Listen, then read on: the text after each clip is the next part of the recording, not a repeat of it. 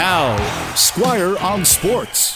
I'm not so sure how a team that's playing its second game in 2 nights, and the first night was spent chasing around the uncatchable Connor McDavid, still has more energy than the home team that had a full day to rest up.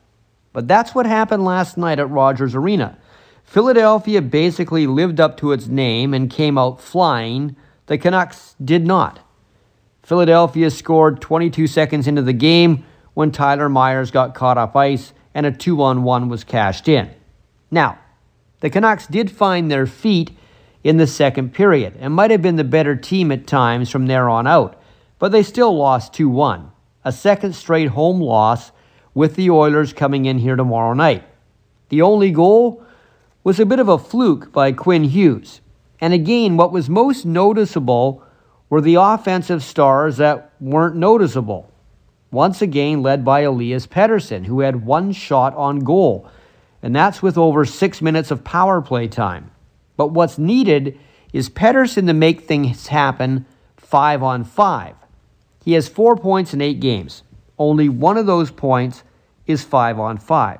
Now, since he missed most of last season and all of training camp, he has been afforded more runway.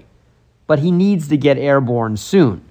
Despite the Canucks having other guys who should be able to pick up the slack, number 40 has got to be the guy. He knows it. His teammates know it. The coaching staff knows it. Management knows it. Everybody knows it, including the opposition. It might be they've adjusted to Pettersson's style of play. But if that's the case, like all star players, he now has to evolve his game to counter that.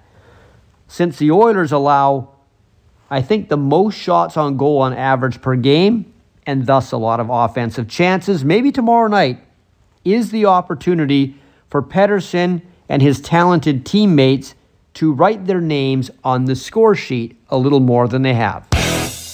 Squire on Sports on 980 CKNW.